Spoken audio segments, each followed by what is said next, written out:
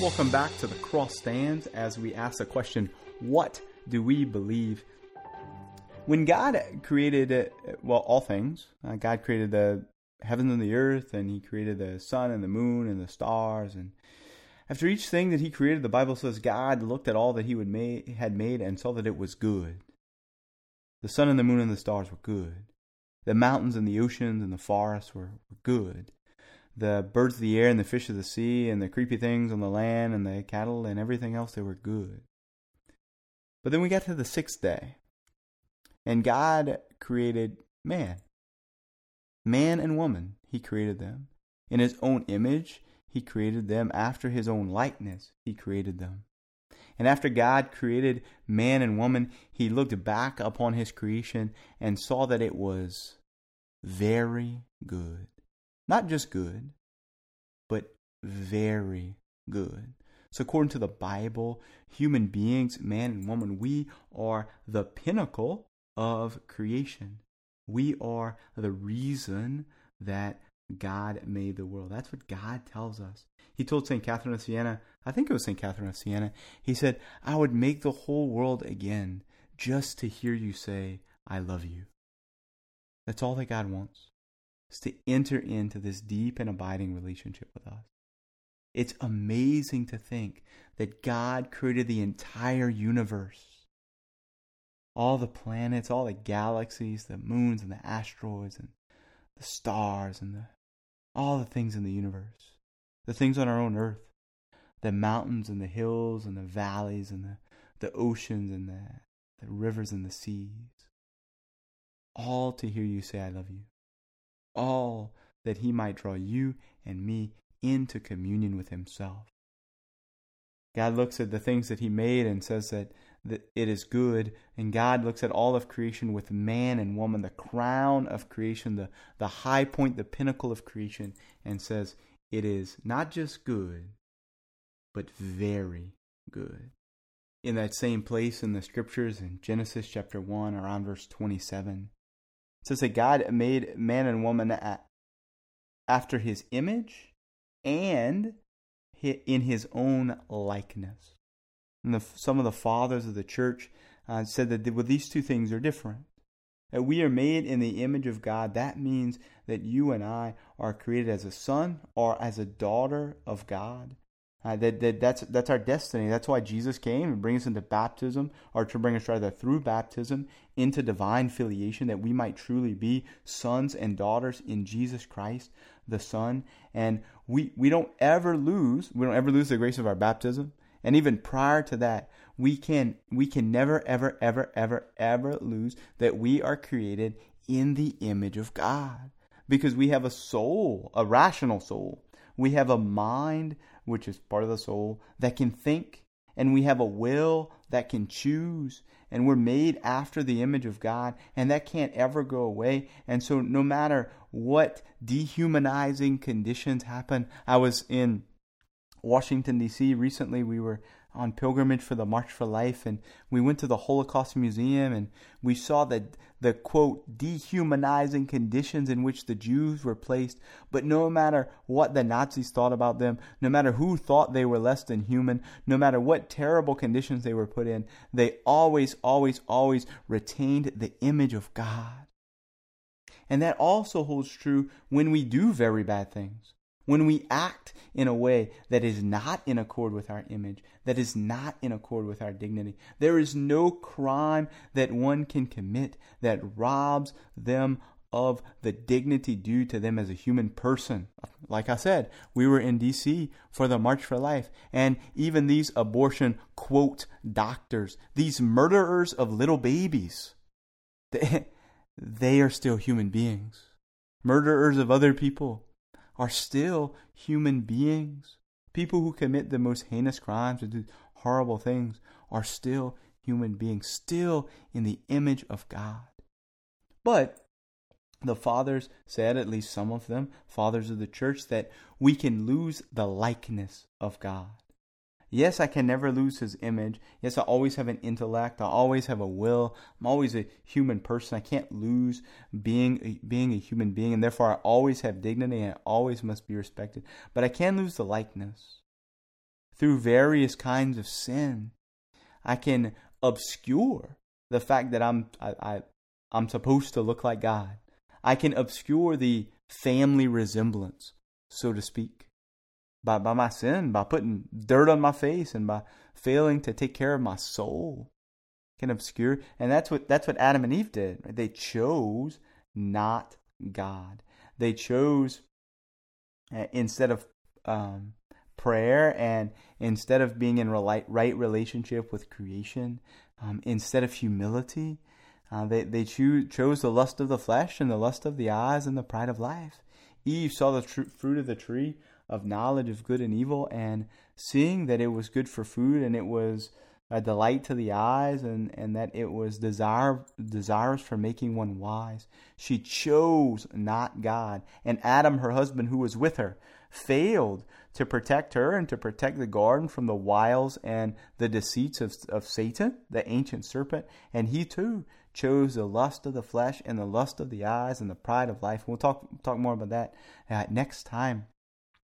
They chose not God, and therefore they rejected the likeness of God.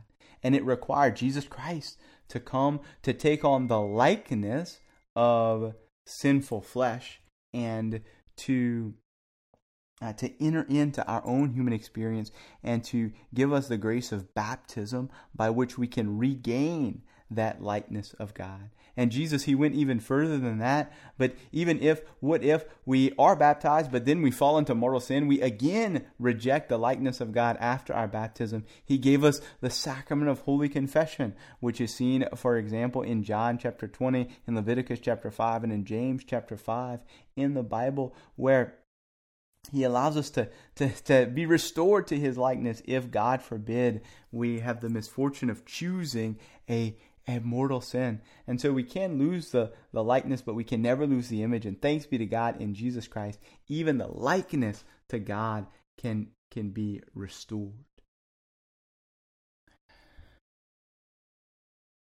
So there are,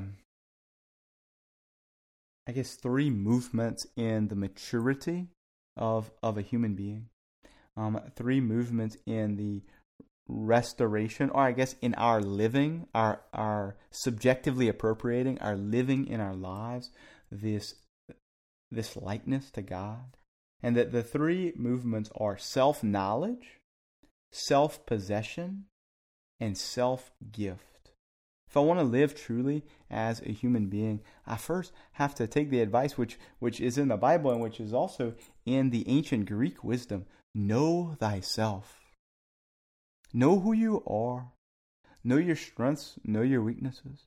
Know that you are loved by God, and know that you are a sinner.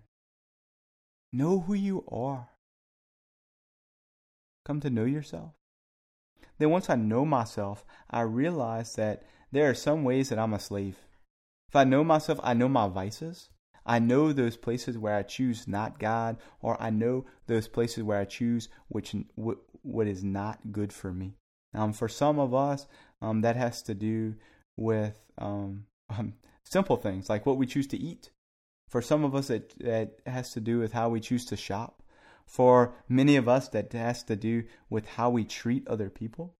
It has to do with whether we pray and whether we thereby humble ourselves before God.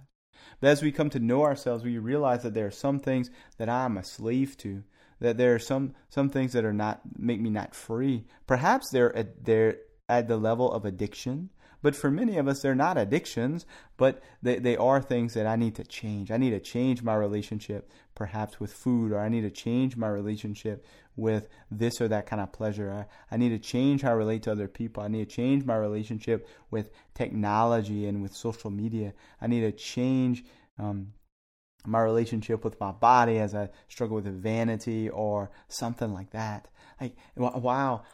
And now that I know myself, I beg God help me to come to possess myself. God help me to not be a slave anymore. And then as I grow in virtue, as I grow in freedom by the grace of God and through good human practices such as fasting and other kinds of training, other kinds of mortification, then wow, now that I possess myself, now that I'm not a slave, then I can give myself. then I can give myself to the other person. If I don't, you can't give what you don't have. And if I don't possess myself, if I'm a slave to this or that thing, well, then my external relationships can't be rightly ordered either. If I don't possess myself, I can't give myself. And a human being is supposed to know himself and then possess himself and then give himself. And we give ourselves to those people whom we encounter every day. We choose to love them. We choose to look in the eye of the other person, to do simple things like tell the other person hello. Simple things like make a smile at the other person. We care for the poor as we're able. We care for the people in our lives as we are able. And then for among men and women called to the vocation of marriage, then a man and a woman, they fall in love romantically. They choose to love each other in an exclusive way for the rest of their lives, and then they give of themselves over and over again every day. They give of themselves in their words when they make their marriage vows, and they give of themselves in their bodies as they, with the language of the body, every time they enter into the marital embrace, renew their marriage vows. And also they love each other with their bodies by doing things like smiling at one another and holding hands and taking out the garbage and cooking and doing all these very practical things. But if a man or a woman enters into marriage without a possession of himself, well then it's a lot easier to be selfish.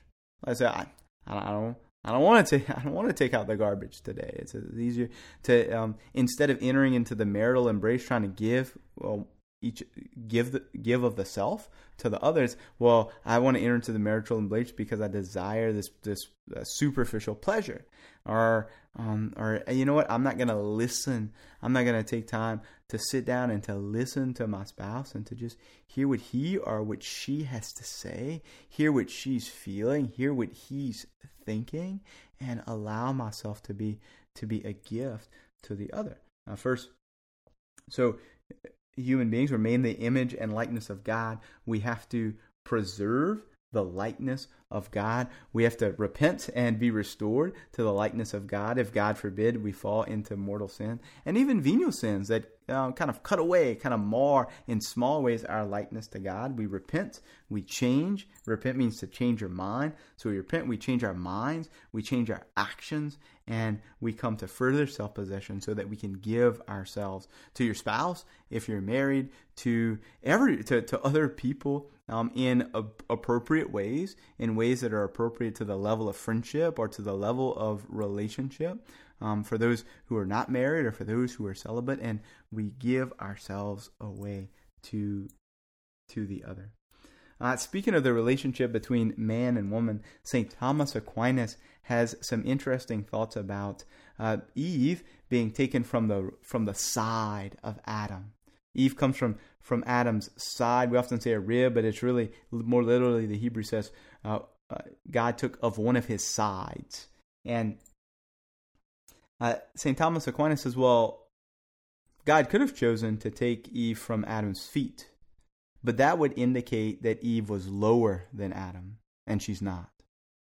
God could have chosen to take it from Adam's head, but that would have indicated that Eve was higher than Adam, and she's not. No, instead, God chose to take from Adam's side to show that Eve and Adam are equal. Complementary, sure. Men and women are certainly different, and even among people of the same sex, among women, among men, as we live in friendship or live in working relationships with one another, surely we all are very different. God has created a beautiful diversity among human beings, but we are all equal in dignity because we are all created in the image of God. We all have the opportunity through the grace of Jesus Christ to come to share in his likeness. And we are supposed to be complementary to one another. That's shown in a particular way in men and women, in a very particular way in a man and a woman who are married as they give themselves to one another in this complementarity. And we see that yes, we are equal. Yes, we are different. Men and women are different. And each human being, regardless of sex, is different. But that God has made us to care for one another. God has made us to love one another. And each of us, some who are more talented and some who are less, each of us have gifts to contribute to humanity, gifts to contribute to the other. And so may we know ourselves. May we come to possess ourselves. And then might we give ourselves. Give ourselves, if you're married, certainly to your spouse. If you have children, certainly to your children. Or if you are children, certainly to your parents. Many of us have our parents who are still with us, whether we're older or younger.